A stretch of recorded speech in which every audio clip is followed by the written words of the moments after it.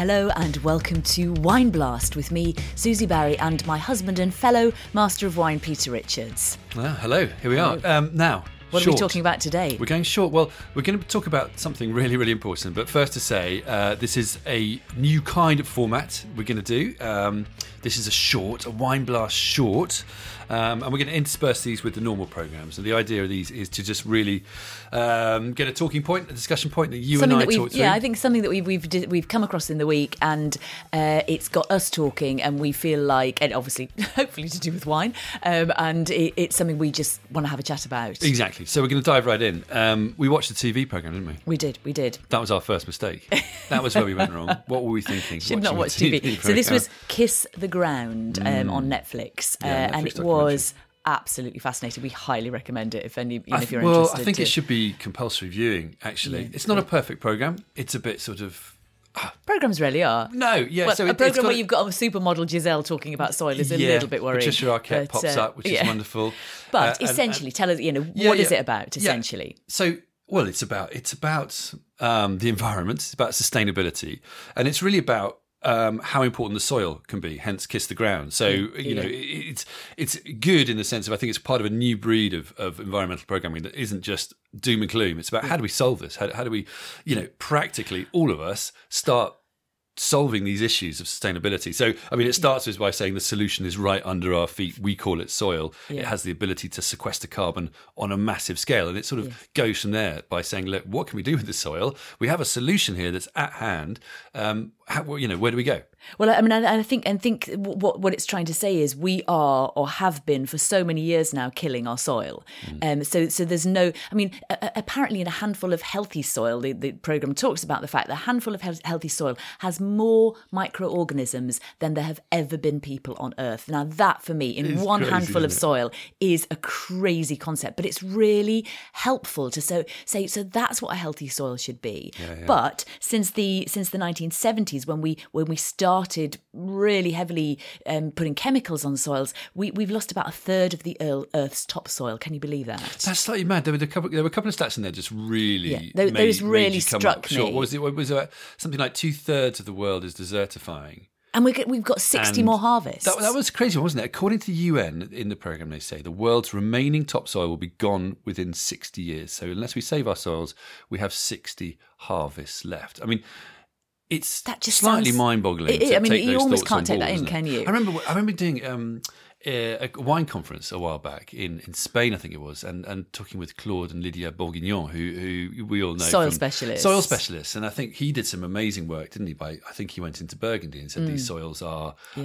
are as devoid of life as the Sahara Desert because so many chemicals have been put on them. I think this. I mean, I suppose what we want to ask then: what does that mean for wine, and also what can be done to reinvigorate the soil? What is needed? And then can wine do it? And in some cases, what's already being done? Yes. Because I think this is a case where it's been interesting to see Jancis Robinson's website. She's had a writing competition about sustainability, inviting people to write about sustainable, people who are focusing on or have an accent on sustainability in their wine production. I think she came out saying, look, wine's actually not doing too bad. It's a bit of a leader in this sense. Yeah. I mean, I think we all think wine can do more. I think we all think we can do more. I think we all have to do more. Exactly. So the we have question to. is, how does this relate to wine? How can, therefore, all of us as sort of responsible global citizens, what can we do to make things better?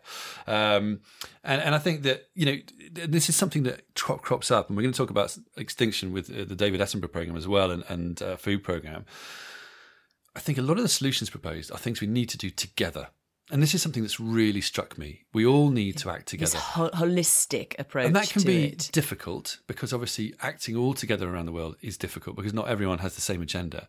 But equally, I was just thinking, these are quite partisan times, aren't they, we live in? They are times in which you're fiercely divided along so many lines. Yes. For so many reasons. This is something we can all come together about. This is all something, I mean, without sounding too kind of utopian about it, working together is something we need to do. And we can do it with a really, to face a real challenge and be successful. And I think what the positive that came out of everything that we've read and watched over the last couple of days is that now is the moment, and there is time. There's still time to reverse what we've done so far, and to this. But this is the critical moment. We've got to do it now, and we've got to do it on a big scale. We can't just do it a little bit tinkering around the edges. So exactly. But I suppose our question, partly that we asked each other, was, should we be only buying wine that is made in a sustainable way? Should we all be only doing that? And we then put the question to ourselves, well, maybe we should only recommend wines that are made sustainably, but we probably don't necessarily need for our personal drinking to buy them. But then I thought, no, that doesn't really make a lot of sense. But it's very difficult because so many wines exist right now that weren't made in a sustainable way, that are beautiful, and we'd love to drink them, and they need to be sold, they need to be drunk. It would be a tragedy not to. But I think now is the time to start everybody making in a sustainable way. I think we all have a responsibility. This is the point. I think what everyone's saying is we're at a critical juncture in human history. The future of our planet, the future of our species is on the line. These are big thoughts. It's extraordinary. So we all need to start, however small we start, we've got to start in some way. We've all got to take some sort of personal responsibility. Now, a lot of us, do things that damage the environment. You and I, we go on flights. We have a car. We throw do food things. away. We This have is the other thing. children. We throw food. Food wastage. What is it? 40%. 40% of food is estimated to waste. Food is wasted. So isn't that insane? We can all do little things, can't we? And I think the time for sort of mudslinging is not now. Attacking people who aren't perfect is not right. We're all slightly flawed in this sense. The key thing is to start having an awareness of this and to try to do better, even if you start small. Absolutely. But it's how you do it. Because also one other figure that I found really fascinating in the Extinction Programme, the David another programme that Extinction. That was a BBC one, wasn't it? We saw, which again is needs to be compulsory viewing. But, it's a disproportionate amount of consumption that happens in the developed world. Yes. So in the UK, for example, we per person consume 4 times more than the average person in India. Yeah. In the US, it's 7 times more. And you think, that's unacceptable. Yeah, no, I think this so is very interesting. So we've got used to consuming.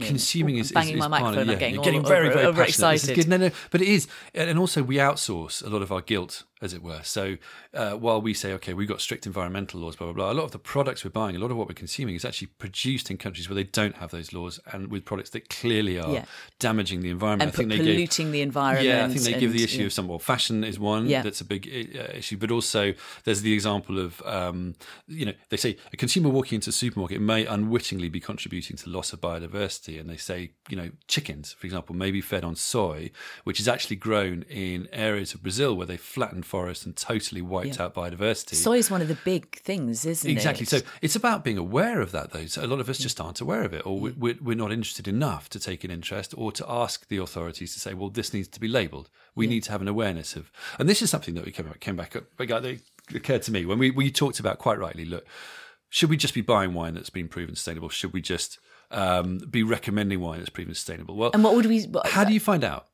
How do you find out? How do we know? It's very difficult to find out these things. But what do we mean by sustainable as exactly, well? But it's all part of a bigger debate. But equally, should we not flip this on its head? So up till now, organic people, if you want to be organic grower, you've got to certify. So that's time and money. And we know this because we've talked to so many organic or biodynamic growers who actually don't bother to certify because they can't afford it. It's too tight. They want to work their land. They don't, and they want to make their wine. They don't want to waste time filling in papers. So we thought, well, shouldn't it be the other way around? Shouldn't it surely be that it's the people who are damaging the environment, the people who are using too much or biodynamic, pesticides, fungicides, herbicides. Yeah. The people who aren't taking into account the weight of their bottles when they're shipping. Should be the people who have to certify, who have to say on their labels, we are using these pesticides, these herbicides. Yeah. This is what we're doing in our winery. Yeah. Should it not be that way around? Well, I think it should. I don't know how we would get to that point, but we should be lobbying for it, definitely. But I was just thinking here, as we're talking now, so anybody listening to us, what can they do? Given it's not clear, what would be the best starting point in terms of wine to at least look for the right things? I think definitely, organic, biodynamic, yes, fine. You could look for those markers on the labels. They will be there somewhere. It'll say something. I'm trying to think, what's the one? Demeter's biodynamic. Demeter, one yes. of the biodynamic ones. Yeah, There yeah. are But the Soil Association for Organic. You can almost work it out from a little thing on the bottle. What else can people do? I mean, I would say, have a little bit of do a little bit of research. It's not going to take loads of time. Go on if there's a wine you like, go on the website, or even Google, sustainable winemaking. Well, that's maybe where we can help there as well, because our job as wine communicators might be well to flag up, while we say we can't just exclusively recommend and focus on sustainable wines, but equally we can actually a large part of what we do. Yeah. So it's people who recycle their water, for example, people who have create their own energy, their own electricity, but equally right down to people who send out samples in polystyrene is not acceptable. No, packaging is a large part of it, isn't it? I think the packaging is possibly the biggest issue, isn't it, when it comes to a winery's environmental impact, when it comes to the glass bottles, whatever it is, shipping, the carbon emissions that come. Wine is a heavy product. And we've actually looked recently to this week on, on the recycling of glass. We've been trying to work out, is that acceptable? Is it better to have glass and recycled glass?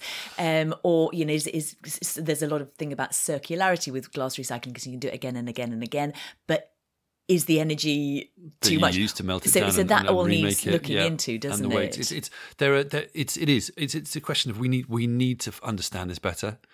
We need to be open to understanding it, and then we can be positive. It can be a positive thing. We can all help.